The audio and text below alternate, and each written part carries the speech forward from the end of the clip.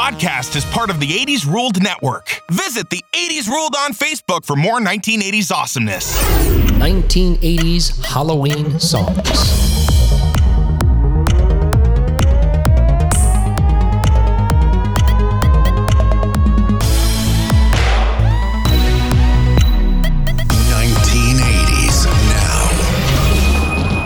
But when I did it was breaking the law. Well, because we already knew that I was breaking the law.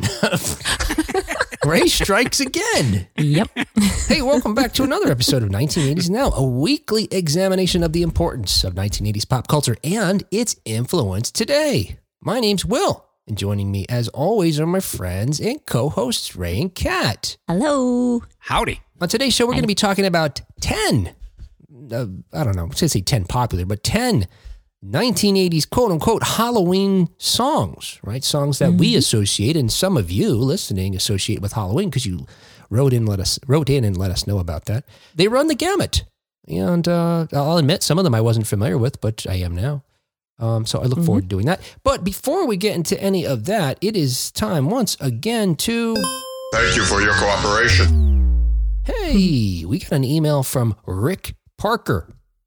And Rick writes, first off, I love the podcast. You guys are doing a great job with 80s news, fun interviews, and tons of nostalgia. I turned 11 in 1980, so my entire teen experience was in the 1980s, and I agree that it was the best decade for pop culture. And now this is where Rick's email gets interesting because he provides information that we didn't have on our last episode. FYI, the mixtape tour is called that. If you remember, I said that the quote from Donnie Wahlberg was, it's called the mixtape tour because it's like a mixtape. It takes you through all the emotions. Well, apparently there's more to that. And Rick sets us straight. He says, it's called that because instead of the typical opening act, middle act, headliner, the groups alternate songs throughout. So New Kids on the Block may actually perform the first song or two, and then Salt and Pepper. Nice. Then someone else, then back to New Kids, and so on and so forth. He said, I'm not a fan of New Kids on the Block, but I do give them credit for trying something different on tour. Be excellent and party on. Thanks, Rick. That's great. Yeah.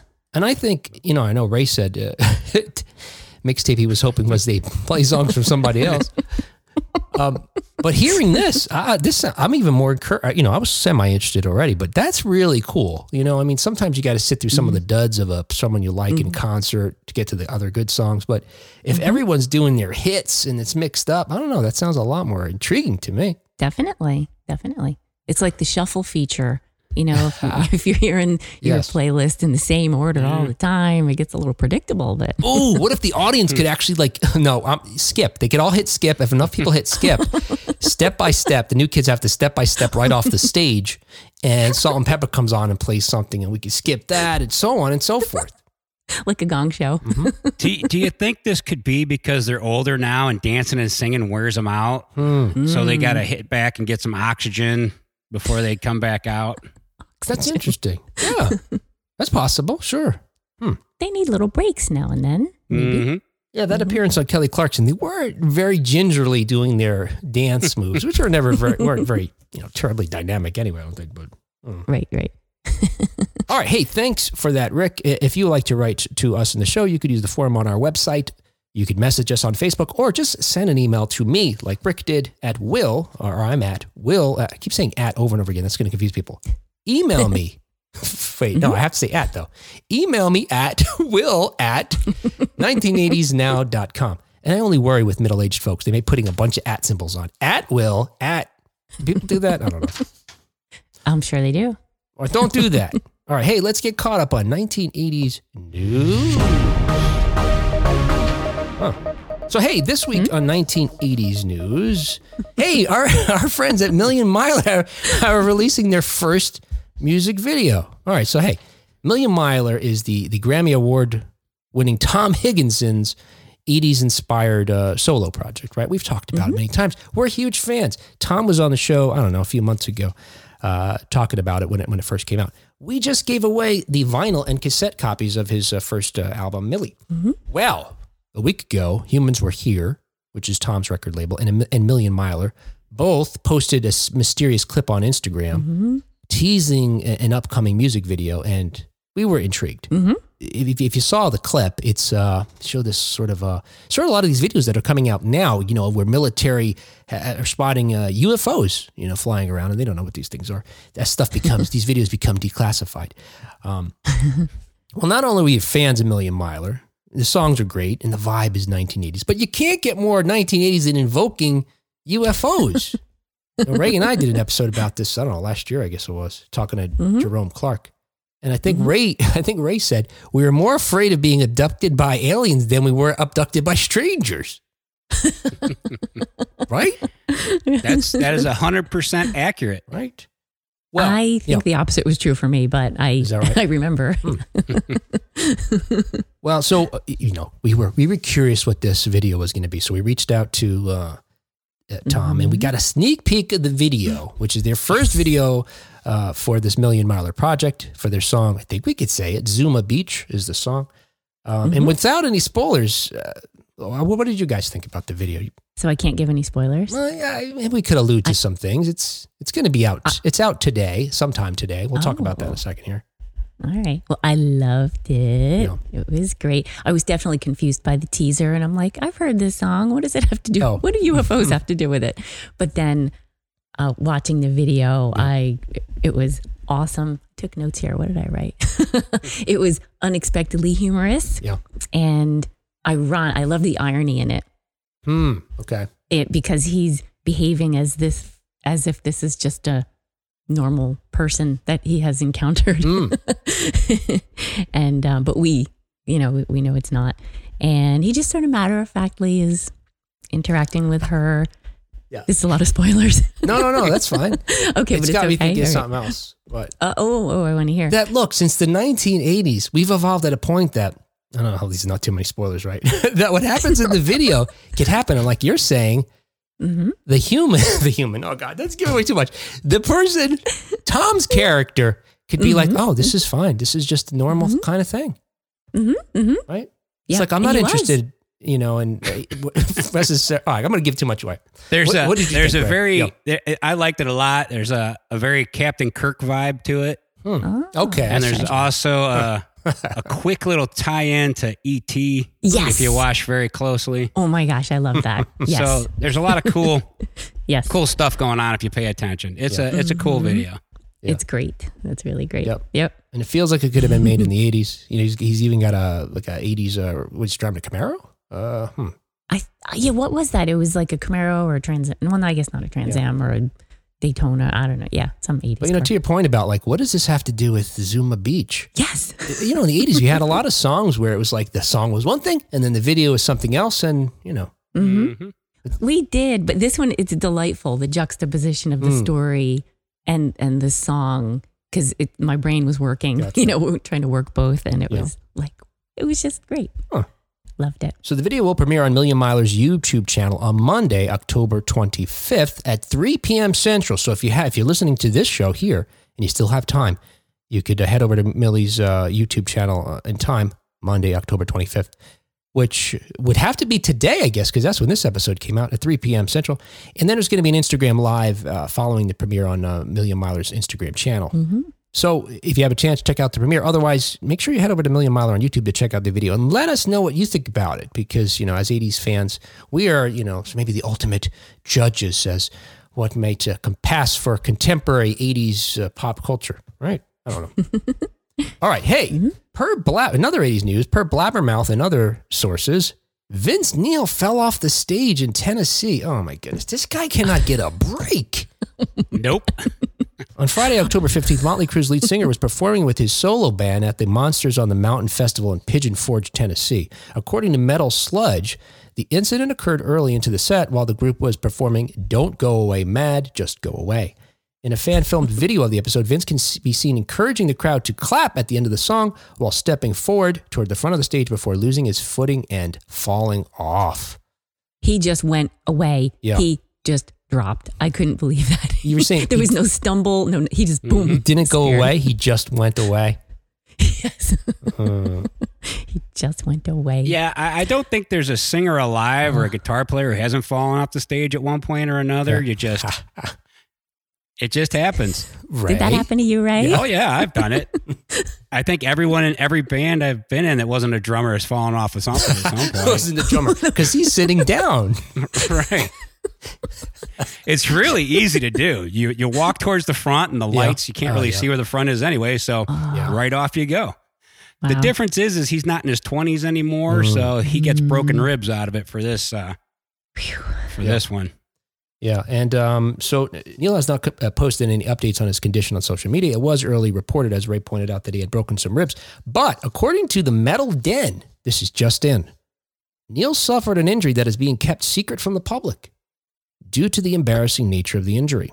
According to their sources, Neil is said to have ruptured one of his testicles when he hit the concrete floor and, quote, landed on his ball sack, which those closest to the situation say may have saved his life, end quote. Boy, this has got a lot. I've got a lot of questions about his testicles. Oh, Yeah, I was going to say, are they as big as like a flotation device so that when he landed on it, saved his life? I hear a sound like boing or something. Yeah. It's like a whoopee cushion or something when he lands on it. I would imagine it sounds like a beanbag chair, I guess. Oh, yeah, like that. I don't know. Maybe it's like an airbag. They inflated on impact. Poof. To save him. Yeah. Oh my God. And I felt bad for him when I heard he broke ribs. When I heard that, that's horrible. This is the first time hearing that one. I was a little surprised that his personal insulation didn't protect his ribs, but ooh, okay. Man. That's a tough one. Hey, in other 1980s news, 2 updates in the ever-evolving saga of the Indiana Jones sequel that have me saying, You gotta be kidding. all right, here we go. Per Deadline and a number of other sources, Disney has just shifted its entire Marvel movie theatrical schedule for 2022 and beyond. After being stuck in development hell for years, we've been talking about it on this show, certainly, eager to see the movie, Indiana Jones fans are going to have to wait even longer for the follow-up to the Kingdom of the Crystal Skull. Disney has announced that the Indiana Jones sequel, which was sitting on the same release date as Warner Brothers' Black Adam next year, which was July 29th, 2022, now moves to a date nearly a full year later, June 30th, 2023. And actually, why do they say? Oh, sorry. Go ahead. I was going to say, it actually turns out that's Independence Day weekend, that where Universal already has an untitled Illumination movie scheduled. So it's possible that Indiana Jones gets moved again, I'm thinking, if they don't want to compete with the next Minions or something, you know? Right. Well, yeah, I was curious about why that paragraph right there started with even better, the Indiana Jones sequel, which was sitting on the same release. Why would it be even better that it would be moved? Like, unless it was, what's up with that? Because it was up against, what was it going up against? Warner Brother DC's Black Adam? Was that? It's because no one proofreads crap anymore. They just want to get it out as quick as possible. Yeah. I'm with Ray. That's why it's written like that. Yes. Okay. All right. It was just, I'm with Ray. Somebody, yeah. Okay. Nothing against Deadline or whoever that particular that article was that we read, but a lot of this stuff, it's like they're cranking it out and they don't actually read it. Right. It's as if I'm one of their journalists and no one's proofreading what I've written. That's exactly what this is. No, he probably told his editor, no, I don't listen to other people. So either are you going to take what I write or I'm just not going to do it at all. And I'm going to go drink at Rob's. Right. Or whatever that guy said. That's exactly what happened. Yeah. I'm half tempted now to just take my phone and start filming my own movie. Oh, yes. Based off of the information we already have. I'm up for that. Are you going to do a little claymation or get live action? I think it would have to be live action. Yeah. Okay. All right. Yeah. So maybe I'll have to get working on that because I'm pretty sure I could get mine done before 2023. Because I was going to volunteer. We have the Indiana Jones action figures, the little, the little, I forget what the brand name is. I can ship them to you. A lot of the special effects may be done with Lego miniatures and stuff just to save some money on, CGI and whatnot. To stretch a dollar. Yeah. That I don't have. I look forward to seeing Ray getting dragged behind a pickup truck or whatever. In even worse news in connection with this film, however, additional set photos of the film have appeared online. Now, while specific details of the plot are still unknown, in spite of some nefarious YouTuber, who claims otherwise. New set photos last week feature extras dressed as Roman soldiers, which actually lends credence to the nefarious YouTuber's suggestion that time travel is an element in this film. Now, I looked carefully. None of these pictures had Harrison Ford and Phoebe, whatever her name is. Waller-Bridge. And those Roman soldiers. So I think it's a whole different movie that was being filmed. Oh, that's your theory, huh? Huh. Yep. I was hoping it's maybe like if you guys saw the Ron Howard Da Vinci Code adaptation, there's a point where Robert Langdon's explaining the MacGuffin of that film, and they show all these flashbacks to different eras. I was thinking maybe Indy's saying, well, this holy relic that we're looking at, back in the Roman times, Roman Empire. Mm-hmm. Okay, I'll go for that. Please let that be the case. Yes. It's a toga party. Toga. Sounds like that's going to be in Ray's version. Well, I got to come up with something to fill the runtime. Yes. Might as well be a toga Ray's party. version is Exactly. Ray's version is going to be a mix-up of Animal House, an airplane, and Bill and Ted, Indiana Jones. Mm-hmm. Yeah. Little Halloween in there. It'll be a horror movie. Yep. All right. The Silver Shamrock theme song. All right. Hey, that was 1980s news. Was it ever? Hey, this is Will from the future breaking in for a moment here to let you know that we had an additional 1980s news item, but and it was about the upcoming Hulu series that's going to be a sequel to Mel Brooks's History of the World Part 1. Really cool story. But the discussion got really, let's say, passionate and lasted for about 15 minutes.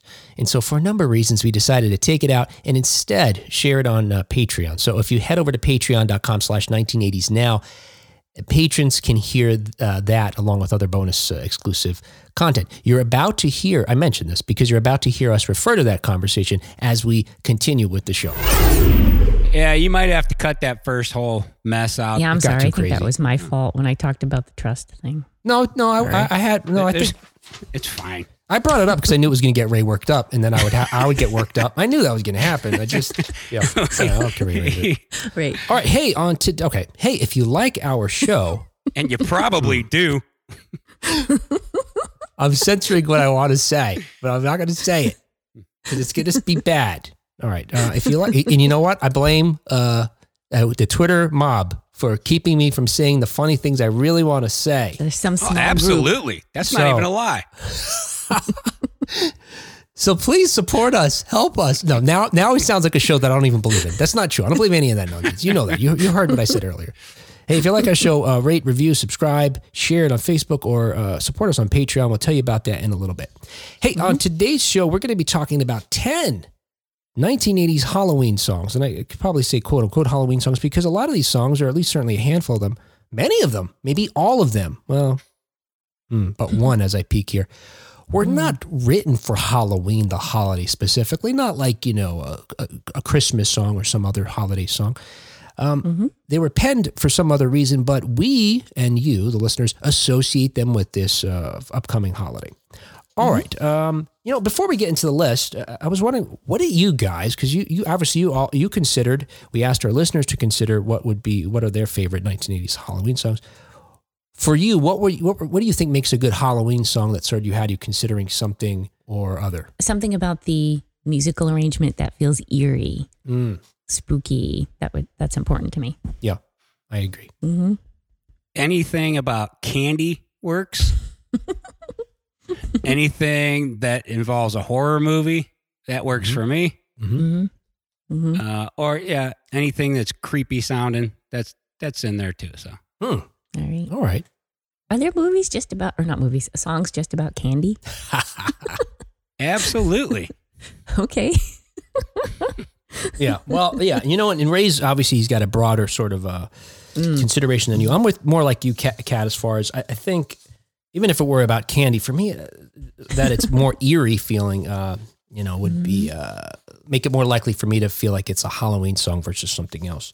But to Ray's, Ray's suggestion, folks wrote in and they had a number of really cool suggestions. We'll mention some of the folks when we talk about some of the songs, but some of them were clever along the lines of what Ray's saying. In fact, Ray agreed with this one suggestion. It's not in our list. That's why I'm mentioning it now. I Want Candy by Bow Wow, which Bow Wow, which is actually a cover song of an older song.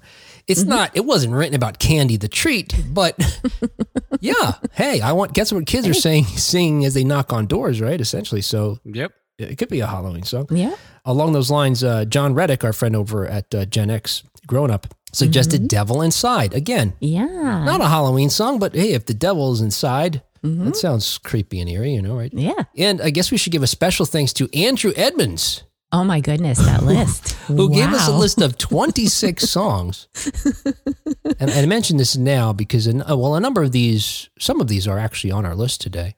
And some other folks suggested, but there's a number of suggestions on here that are clever in the way that Ray was suggesting, I Want Candy, including, and I thought this was maybe the funniest one for me, Elvira by the Oak Ridge Boys. That made me laugh. Yes. That's a Halloween song, kind of. Right? I mean, the connections. Yep. It's maybe not as linear as, it probably is pretty linear, but instead of like Bow Wow Wow song is just like a straight shot to our doorbell being rung. And this is, all right, well, let's see, this is the same name as We need to extrapolate a little, but yeah, it works. He also included on here Bat Dance by Prince, which, again, I guess you get your bat kind of metaphor in there. Love it. I don't know, but thank you for that, Andrew. And again, there's a number of other folks who suggested some songs, and we'll make sure we mention them as we go through some of these. Okay, first up, I wanted to tell you guys about Dead Man's Party by Oingo Boingo. And a number of folks suggested this one, including, again, John Reddick and Jamie Billick. Sorry about that, Jamie, but thank you for that suggestion. Dead Man's Party is a song by Oingo Boingo, released in 1986 as their third single from their album of the same name. That album, by the way, Dead Man's Party, includes the band's most commercially successful single. Either of you guys have a guess as to what that is? No. That was a lot of buildup. I wish it's on the tip of your tongue, right? I was going to say, I was thinking of a completely different band. Oh, okay. I was thinking of Wang Chung. Yes, I was thinking of them, not Oingo Boingo. Weird Science. Yes, right? That's the one. Right, yes. The most commercially successful song. Yes, Weird Science. Dead Man's Party was written and sung by the band's frontman, Danny Elfman. Now, while the song itself didn't chart, it made many appearances in pop culture, none perhaps better known than its appearance in the 1986 film Back to School, where the band performs it at a party. And I love this scene because I'm trying to remember. I don't think they're at the party. The way they cut you hear the song playing and it just sounds, hey, like at any party, you'd have a record playing in the background in the 1980s. And this is Oingo Boingo. Yeah, of course. And as Rodney Dangerfield's character makes his way through the party, saying hello to folks, it's revealed that, no, they're there on the stage. Yes. It says Oingo Boingo, and there's Danny Elfman singing the song. Now, Elfman also, we've talked about this before, Elfman also composed the score for the film. So you didn't have to go very far to find him. It was his third score ever. He would, of course, go on to score a number of films throughout the 1980s, including the maybe another possible Halloween song, the theme from Tales from the Crypt. And we talked to John Kassir about that Tales from the Crypt last Halloween. You should check out that episode. Was good. And of course, the lyrics, it's a dead man's party. Who could ask for more? Everybody's coming. Leave your body at the door. That's pretty spot on for Halloween. All right. Let's see who's next. Ray. Teenage Frankenstein is a song by Alice Cooper. It appeared on the Constrictor album, which came out September of 86. It's a single from the album. It came out in 87. But more importantly, it's tied to Friday the 13th, Part 6. Jason Lives. Okay. Cool. So, along with two other songs, which is He's Back, The Man Behind the Mask, I remember and Hard Rock Summer, with all three of those songs appear on the soundtrack for that movie. Okay. The song is written by Alice Cooper and Kane Roberts, who's a guitar player from that era. That dude is jacked. Like, he is big, and his guitar was a machine gun. Wow. Also on that tour was Kip Winger, who would go on to form Winger, who played bass for Cooper on this tour, who during this tour was also ripped. So you got these two gigantic dudes just stomping around with skinny little Alice in the middle.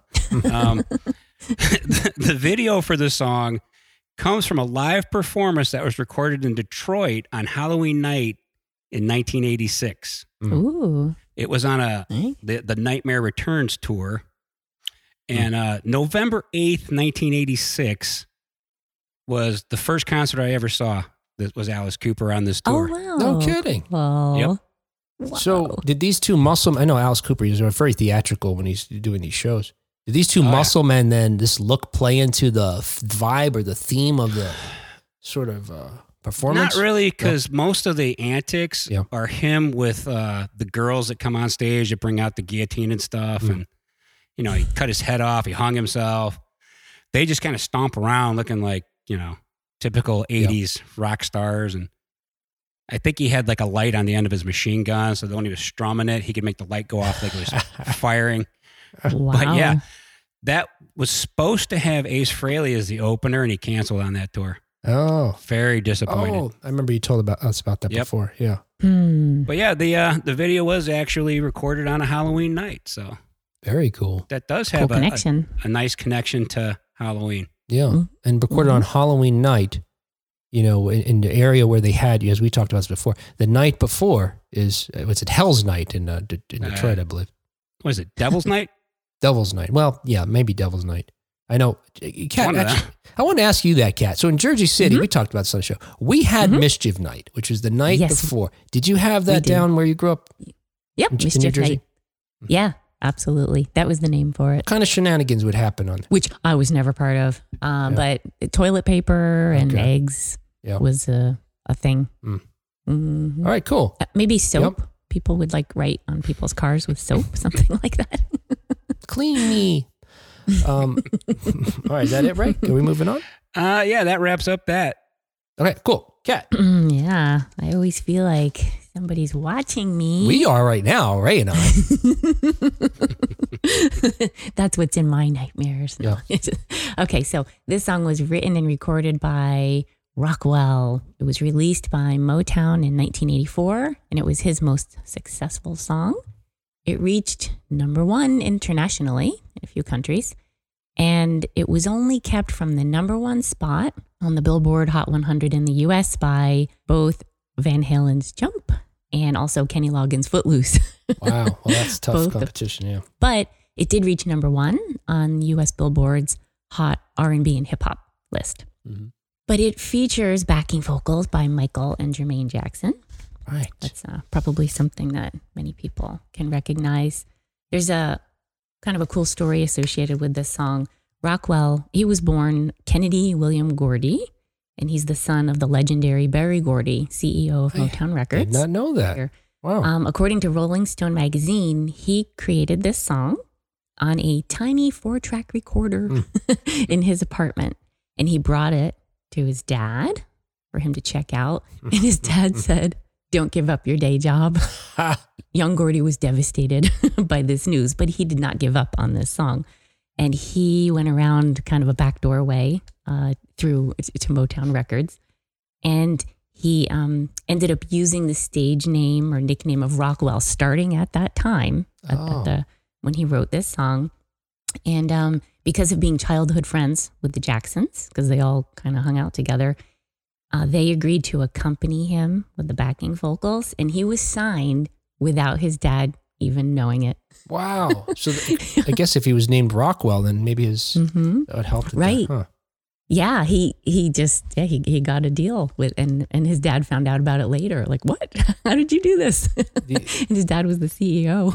The urban legend that I remember, I don't know if it's true or not, was that Rockwell's mom called Michael Jackson's mom and said, "Can you get Michael to sing on this for Rockwell?" And that's how that deal was made. What I read was that actually Rockwell was over at their house visiting. I think he was at the Jackson's house. Like, yeah, hey, is Michael here by any chance today?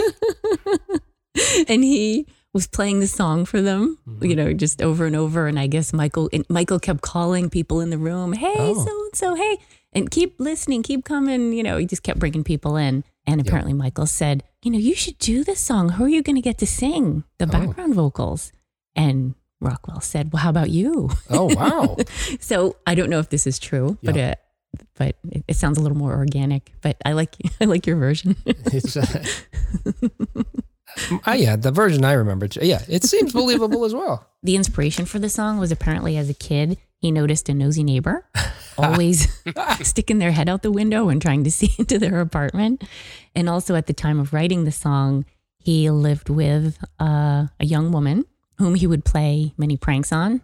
One of which was when she would be taking a shower, he would, It's a joke, honey. I was just kidding. While she was washing her hair and her eyes were closed, he would go in, put his face against the glass, and then she'd open up her eyes and and scream and be freaked out by the sight of a face there. Wait, we can play jokes on women like that? Maybe someone you're very close to. Okay. And then, and even in the song, there's that line. It says, when I'm in the shower, I'm afraid to wash my hair because I might open my eyes and find someone standing there. He's the one. Oh. Yes. That's funny. So there you go. This song was suggested to us by Lynn, of course, in our secret Patreon exclusive Facebook group, The Green Room, and also Lori and Sherry on, I believe it was on our content partner 80s Ruled on Facebook as well. Mm-hmm. Okay, hey, I want to tell you guys about Fright Night. Ooh. Fright Night was written by Joe Lamont and performed by Jay Giles for the movie of the same name. Mm-hmm. Did you see that movie, Kat? No. The song, it's not, you don't see it during the film. It's actually playing over the final image and continues over the closing credits of the film. Since you aren't familiar with it, Fright Night was a 1985 comedy horror film written and directed by Tom Holland. It was actually his directorial debut. We talked about Tom Holland on our shared horror movie universe episode just a couple of weeks ago. He's the one who wrote Psycho 2 and also directed the first Child's Play film. Mm-hmm. The film itself had a sequel in 1988, a reboot in 2011, which also had a sequel in 2013. But what's most interesting and exciting to me, and we haven't heard anything since, is that in October of last year, Holland confirmed that he was writing a direct sequel to the original film that was going to retcon or just sort of ignore the 1988 sequel and everything that came since. He said it was going to include the original characters as well. The film starred Chris Sarandon, William Ragsdale, and Roddy McDowall, who I love, who's no longer with us. Oh, yeah. Okay. It's a really fun movie. I love that movie. I don't remember the sequel as well, so I'm not sure why Holland would want to just ignore that. The sequel is complete trash. Okay. It's unwatchable. That's why he wants to ignore it. Okay. Must be why I don't remember it either. I mean, I know William Ragsdale comes back, Roddy McDowall came back, but I don't remember it all. Okay, well, that makes sense. Fright Night, interestingly enough, was the final single issued by the Jay Giles Band, who are better known for their hits Centerfold and Love Stinks. And after the band produced a music video for the song, which utilized clips from the film, the band split up. So unfortunately for Jay Giles, their legacy was closed out by a song that was featured in the credits of a movie. But the movie itself actually is really good. Not too scary. No, it's not too scary. It's actually pretty fun. And the concept of it is really neat as well. It's a teenage boy who gets convinced that his next door neighbor is a vampire. And knowing that no one's going to believe him, he reaches out to the only person who he thinks may not think he's entirely crazy, who is the local host of horror movies on TV. So we had Elvira and Ghoulardi and some other folks around the country that did these kinds of things. Mm-hmm. So Roddy McDowall plays a character who's, I think his character is like a Van Helsing type, a vampire hunter. And so he reaches out to him to convince him to help him do away with his vampire neighbor. Cool. And Chris Sarandon plays the neighbor. I won't ruin it for you whether he's a vampire or not, Kat. You're just going to have to find out yourself. All right. Right. Pet Sematary is a song based off the movie, the book, whichever one you want to say. Yeah. As the story goes, the Ramones were playing a show in Maine where Stephen King lives, and he's a big Ramones fan. Yeah. Mm-hmm. So they came over to his house for dinner, and he gave Dee Dee, the bass player, main songwriter, a copy of the novel. About an hour later, he comes back with all the lyrics ready to go for this thing. Wow. So they go in the studio, they record it. The movie, it's in the end credits, just like the other one. So I actually saw this in the theater for this reason, to hear this song, because it was in the movie before you could buy it on cassette. So I had to wait all the way to the credits to hear it. And eventually, it comes out and there's a video and all this where they're in a real cemetery around an open grave. And the weird thing about this is, when asked about it, Stephen King said, that story's total bullshit. That never happened. Oh. He says, they've never been to my house. Oh. I had dinner with them at a restaurant, and that was it. Huh. And he says, that book, when I had dinner with them, that book hadn't even come out. It didn't come out till like a year later. Well, So he tells the people, he goes, you know what? Forget that. The legend's better than the truth. Leave it the way it is. So he doesn't say anything for years. wow. And to his dying day, Johnny Ramone says that story is absolutely true, that it happened. But he also said that of the Ramones, when he did meet them, that Marky was the only one who was even a little bit articulate. But he did say he loves the Ramones, and they are mentioned in the novel by name. And several times in the movie, like when the truck driver is in the truck, you hear one of their other songs playing. And oh, wow. But this is the Ramones' only song to chart, I think. It reached number 4 on Billboard's Modern Rock Tracks, which for them was a big deal. Wow. Yeah, it's just really weird because the song was also up for a Razzle Award as Worst Song of the Year. Oh, no. Because they used to have that category. They didn't win, but I don't know who did. But yeah, the song basically is about the movie. I don't want to be buried in a pet cemetery, cheesy stuff like that. But the Plain White T's did a cover of it for the movie Frankenweenie in 2012. Oh. Which is basically just a kid's version of Pet Sematary. Yes. Okay. All right. It's all connected. Yeah. And as we're aware, the Plain White T's is Tom's band. Right. That's right. So, Ray, when you said the truck driver's listening to the Ramones, the truck driver who, try not to spoil it for Kat. It's fine. Go ahead. I won't remember. Who hits the kid? He's listening to Sheena is a punk rocker. I'm pretty sure, if memory serves correct, it's that truck driver. Oh, boy. Oops.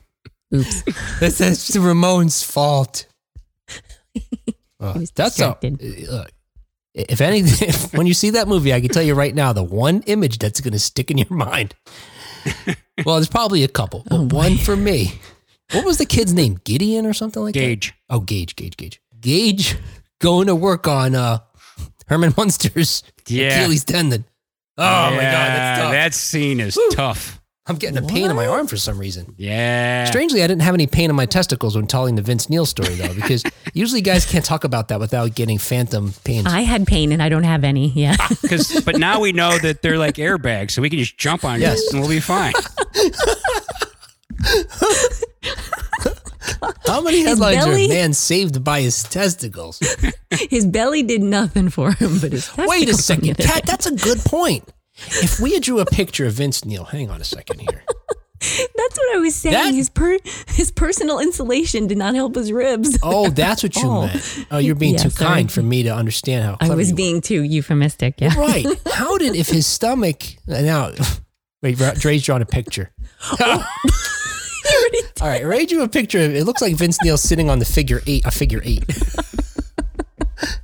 I see. Basketballs. Okay, if he dropped straight down onto his behind, I guess.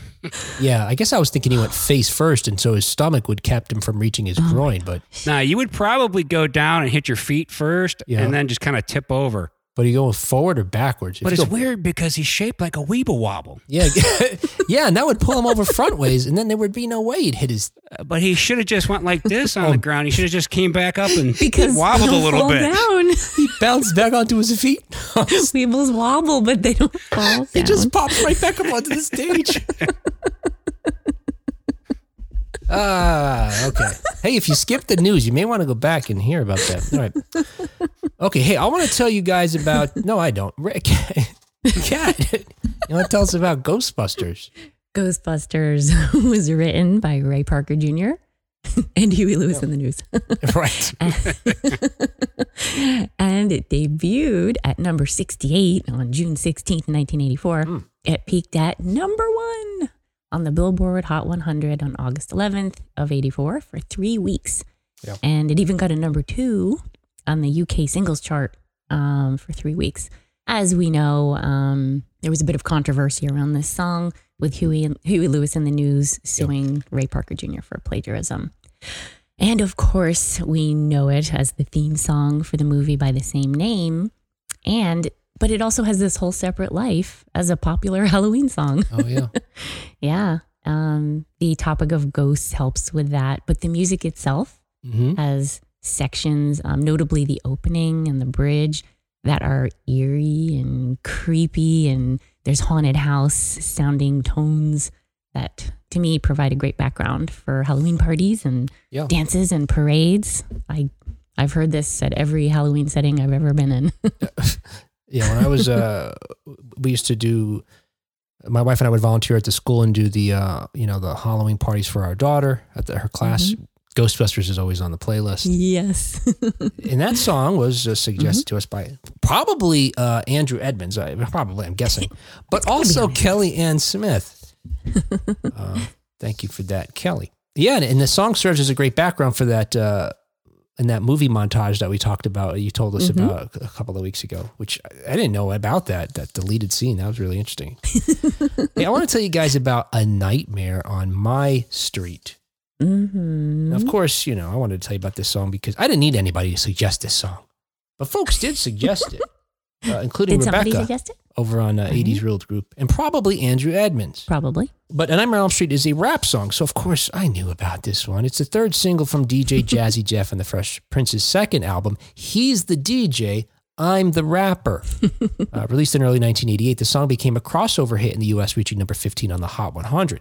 In the song, Smith raps about after seeing, quote, Elm Street, he is accosted by, quote, Fred, I'm going to quote a lot of things, who is, quote, burnt up like a weenie and wears the same hat and sweater every single day, end quote. The song also interpolates Charles Bernstein's iconic theme from the film, that doon, doon, doon, doon. That was not a good version of it. It sounds much better in the. And the pair also made a video for the song in their signature goofy style, which includes a very different looking, quote, Fred, who looks more like a cross between Frankenstein's monster and the Terminator. But he does have like claws on his fingers. He does.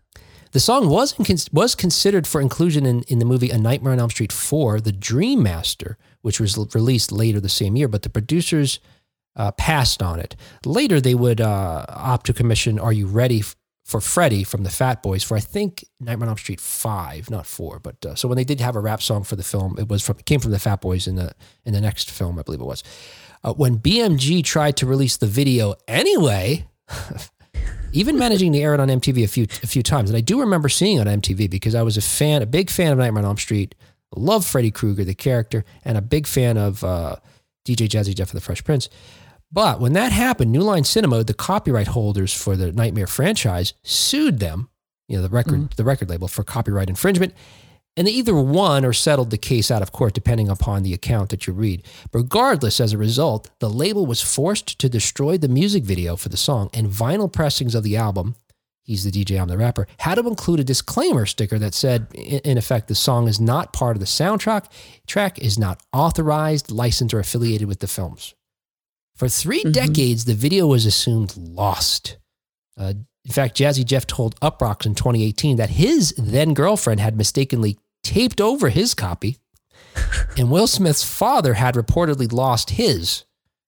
But in 2019, however, the video reemerged online on what appears to be Jazzy Jeff's Vivo account, and the video itself has that same disclaimer that's on the records. So it's a little fuzzy as to maybe the video did survive longer than these accounts suggest because they had that disclaimer on it already. So, do you think it was because they put the wrong sticker on the VHS tape? Like it says Jazzy Jeff's birthday party. And they've recorded over it? Well, no, they put the sticker on it, but then they never recorded over it. So he went to watch his birthday party years later. He's like, that was a cool birthday party. Wow, that's my... It's the video. Long lost. You know, before Jazzy Jeff's version appeared, for a brief time, someone else uploaded it, but you can't, it's not, that link is dead now, taken down for copyright claim. But in the middle of that version of it, it cut to Growing Pains before cutting back to the music video. So that's amazing. Clearly somebody was recording the show and then, oh no, that's my Jazzy Jeff collection, and stopped. Anyway, I'm a big fan of the song. I always wondered whether or not it was officially associated with the movie because he kind of only alludes to it. He does say Fred and Nancy and, you know, the references I made, but it's not in the film. So I was never really clear about what it was. And so now I understand what happened there. Cool. Halloween, Misfits. Ah, yes, Misfits. Halloween. Released as a 7-inch single on October 31st, 1981 on Glenn Danzig's own label, Plan 9. There were about, depending on which source you get, there's about 5,000 copies of this thing made in the original run. It's the first appearance of Doyle, who's the guitar player, has been for a long time. And the iconic, famous Monsters of Film style font they use for their logo. This is the first official appearance of that on the single. And it's the first time that they dropped the word "the" above the Misfits. So from this point forward, they're just Misfits. If you can get a first edition, first pressing of this thing in excellent condition, they sell for over $1,000. Wow. One's even sold for as much as like $2,000. Oh, right. So if you got one of these, you might want to throw it on eBay and make some cash. This sounds like a fun little scavenger hunt to have, you know, at our local record stores. We've got several in the area we could scavenge. Any Misfits song could be on this list. Like, they are the inventors of the genre known as horror punk. Sure. Okay. Wow. So all their songs about atrocities, horror movies, you know, the death of Marilyn Monroe, which their band name comes from her last movie that she ever made. Oh, really? This song is about, you know, candy apples and razor blades and burning bodies hanging from poles. And I thought it was, like you said, about the candy apples and razor blades, you know, and you said that this song came out in early 1981. Ray and I talked about this last Halloween. I think it was this. We were terrified as kids, right? Our parents had to go through our candy and everything because, in that episode last year, we talked about some of the potential sources why that was. Because a big part of the razor blade myth too is that the dads want to get to the candy first and get the stuff they want out of the bag. So you got to check the candy. Ray's keeping the story alive.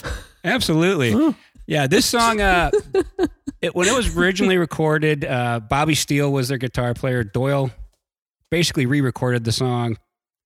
And then when it comes out in 85, this is after the band's already broken up because Danzig owns everything. So he puts it on an album called Legacy of Brutality.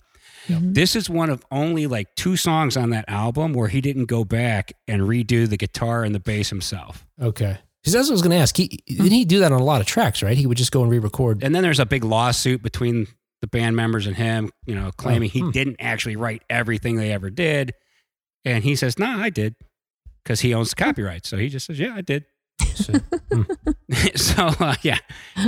And then in 2002, Alkaline Trio recorded a cover of it. And at their October 31st, 2002 show at the Metro in Chicago, they gave them away to the fans that showed up. If you got one, I don't know what those are worth. Probably not as much as the original one, but it's still a cool little thing to have. So. Yeah. Okay, cool. Hey, I want to tell you about Trick or Treat by Fastway. And this was suggested by a few folks. Let's see, including Romeo and Chuck. Those are 2 separate folks. Romeo, he suggested it. Chuck suggested it, both on the 80s Ruled group. Again, it's our network content partner, 80s Ruled. On Facebook, Trick or Treat by Fastway. So this, actually, Trick or Treat, the album, was released in 1986. It's the 4th album by the heavy metal band Fastway, as I mentioned. But it's also the soundtrack for the heavy metal horror film by the same name. And if you really want a more in-depth chat about this film, Ray takes us through the real treat, for lack of a better word at the moment, that Trick or Treat is in a Patreon exclusive episode that if you go to patreon.com/1980s now, you can find out how you can hear that. The film stars, as Ray told us, the film stars Mark Price, who's better known as Skippy on Family Ties, and Tony Fields, who actually was a dancer who passed away a couple decades ago, but he appeared in a number of music videos throughout the 1980s, including Thriller, which is, also a great Halloween song. And the film has special appearances by Gene Simmons and Ozzy Osbourne. The story centers around a teenager who's haunted by the ghost of his rock hero, Sammy Kerr. The fictional rock star's music was composed by Fastway. So when we talk about Sammy Kerr and all of his music, it's actually Fastway's music that I'm telling you about here off this Trick or Treat album.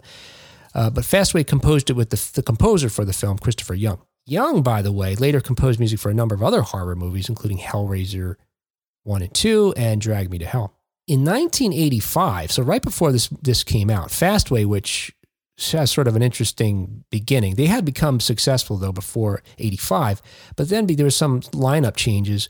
They released this album called Waiting for the Roar, where they move away from their metal sound and instead decide to do more album-oriented rock.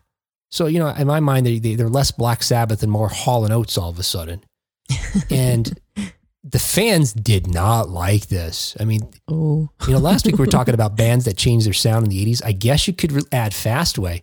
But the difference being, and this is a whole other category, Fastway got the message and they were like, oh no, we should do what we were doing before.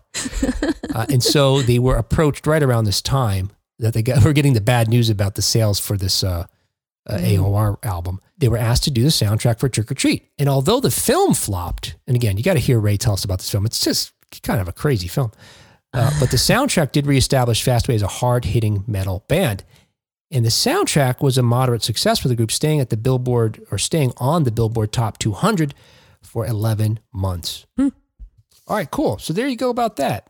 Even more about Trick or Treat. Kat, you and I didn't know. We didn't realize there was more to know about it. No. Again, Ray told us like 99% about it, and I gave you a tiny little, treat. Oh, gosh, I don't know, whatever. Okay, hey, so Kat, you've got the distinction of telling us about the final song, which is maybe the most influential and most popular, well-known, quote-unquote, Halloween song. I want to say look, short of, Monster Mash, maybe, of all time. Yeah. And this song was recommended to us by a number of folks, including Lucy Webb, Randall Barlow, Christine Times, Dorothy Bofiel, Amelia Zhang Carta, Penny Parham. And probably Andrew Edmonds, yes. So tell us about our final song here. Okay, it is Thriller, released in the U.S. in January 1984. It was the 7th and final single from the album of the same name. It was written by Rod Temperton, who had written for Jackson's 1979 album, Off the Wall. And Rod Temperton, wanted to write a song that connected to Michael Jackson's love of movies and film.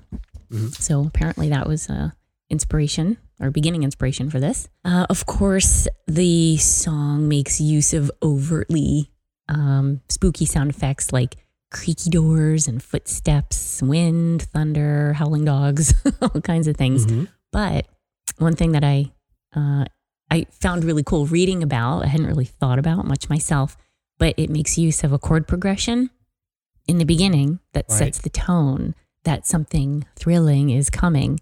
In M Magazine, Rod Temperton was quoted as saying, "I wanted it to build and build, a bit like stretching an elastic band throughout the tune to heighten suspense." So, and I was re-listening to it and I thought, yeah, that's exactly what's happening there. So, of course, the lyrics are full of all kinds of spooky horror content. But what some might consider the tour de force is at the end with Vincent Price reciting the scary blurb. And reportedly, Temperton composed that in a taxi on his way to the studio on the day of recording. Dude, you're writing a thing for Vincent Price. He's in the studio. You couldn't have done it at least the night before? You'd think. That little tidbit was according to Telegraph in the UK. But the the song's popularity surges around Halloween enough to make it re-enter the Billboard Hot 100 a couple of times here and there. Like it was number 42 in 2013 and number 31 in 2018. It just keeps on coming back. And for me, kind of like Ghostbusters, it's omnipresent in all kinds of settings having to do with Halloween. I do. I remember reading that. So Thriller itself, the Thriller album, right, is, we had the Eagles, I think, overtake Thriller a few years ago as the number one record album sold of all time. I think. Yeah, but the problem with that is that's a best of. So I don't even think that should count. So, all right. So maybe it's original. Maybe if you say it's originals, then it's still Thriller. But and the reasons why, right? Thriller had Billie Jean, had Beat It, which were huge singles and had music videos that backed them. But Thriller, at first, they didn't want to release it as a single because they thought, who's going to want to hear a single on a radio about monster movies? Right. Yeah. And so when the sales of the album started to wane, it was the manager, I think, of Michael Jackson who said, hey, you know what you need to do? You had that awesome 2 videos, Billie Jean and Beat It. Release a music video for this one.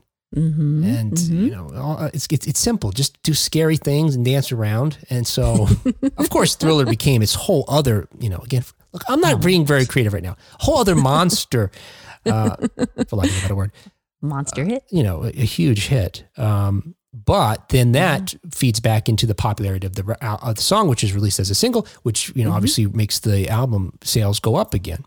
Yeah, absolutely. And I remember also reading that about the video, that it was going to cost a lot of money, obviously, to make it. And so, and the credit was given to Michael Jackson for this, although, I guess you don't really know. I don't know how astute of a business person he was. Hey, he bought Paul McCartney's, the Beatles, song catalog. So, and he did that after getting advice from Paul McCartney about, diversifying his business interests. But in order to fund the Thriller video, which no one wanted to pay for because it was so much, he had the idea to hire a film crew to make a documentary about the making of Thriller while they were doing it, and sold the rights to air that, I think it was to MTV and Showtime, who aired the making of it right after the premiere of the video. So thereby making even more money than it cost to make the video and making a profit on the making of the video itself. Wow. And don't forget, in 1985, Donga. Oh, yes. How could we forget? Wait. Oh, my God. Is that? Wait. Somebody posted. Did you post that, right? Of course I posted it. Sure did. Oh, my gosh. I remember looking at that. Oh, my gosh. Yes. Wow. And so, Yes. So this is a music number. There's a music number in this Bollywood film, this Hindi film, that is homage to Thriller, if not attempting to be somewhat of a knockoff of Thriller. Yeah, it's an Indian film directed by A. Kandandaharami Reddy. Nailed it. It's as close as I'm going to get. And it's a dream sequence is what it is in the movie. Right, but it's based, the whole dream sequence is the Thriller video but their dancing is like Indian dancing. Yep. But he has on the red jacket that's kind of similar with the yellow eyes. And it's an amazing video, and I suggest everyone go see it. And it's also one of the very first videos to ever be posted to YouTube. Really? Right. Yeah. Yeah. Who hasn't tried to do the My wife and I had a goal one year to learn the whole dance so we could do it at this Halloween party, but oh my gosh. we never that's did amazing. It. Yeah. Oh, maybe this year. Maybe this year. Maybe. And another thing, gosh, there's so many things about Thriller. Talking about the Vincent Price quote unquote rap that was written in the taxi cab, there's actually unheard lyrics. All of the rap that Vincent Price did not make it into the final song that was released as a single. There are some lines that were not included, and they are available online. I think there's an a cappella version of maybe the whole song, which is kind of funny anyway to hear Michael Jackson heeing without any music in the background. But some of the lyrics are even more sort of, dark than what actually made it into the final cut, including, I have written down here, the demons squeal in sheer delight. It's you they spy, so plump, so right. Oh my. And also Vincent Price says, folks remember Vincent Price and his sort of his affect and how he spoke, says, can you dig it? That didn't make it, but probably for good reason, because it's really incongruous. Right. The Vincent Price character. His laugh at the end is amazing. Oh, That yeah. Vincent Oh, my Price gosh. laugh. Yeah. I used to crank call people in the 1980s and just play that laugh. You did? Why? Why not? I don't know. Yeah. Me and my friends, we would have that queued up. Yeah. Wow. Ah, ha, ha. Oh, no. Kat looks like she's judging me now. I Like she know, has no, a whole no, other no, perspective on me now. I keep having all sorts of other perspectives on Oh, you. no. We have to end the show so Kat can know no more than me and still has a good impression of me. It's all good. It's all good. All right. Hey, I guess that's it, right? Yep. Sure, we missed Think some so. songs. We missed a ton that were on Andrew's list. Oh my gosh. But his thanks to list everybody was- who sent us in a recommendation. There's so many more songs that we can include, but these are the ones we included. So if you want to complain, let me know. You can email me directly at 1980s now. And then Ray will do a Patreon special on them. Or All of them. yeah, there you go. Yeah, send me the list. All the songs that Andrew mentioned and the other folks Yeah, mentioned yeah. that didn't make it. Patreon. There you go. Speaking of that, our show is brought to you in part by the wonderful folks who support us over at Patreon, including and especially John Henderson, Craig Coletta, Bart Arnold, and John Kaminsky. Thanks, guys. Yes, thank you. And you all can join them by going to patreon.com/1980s now to help support future episodes. Hey, guys, we will talk to you next time on 1980s Now. See you. I was being spooky. You have to really exaggerate that. You got to do it more like, woo. See you.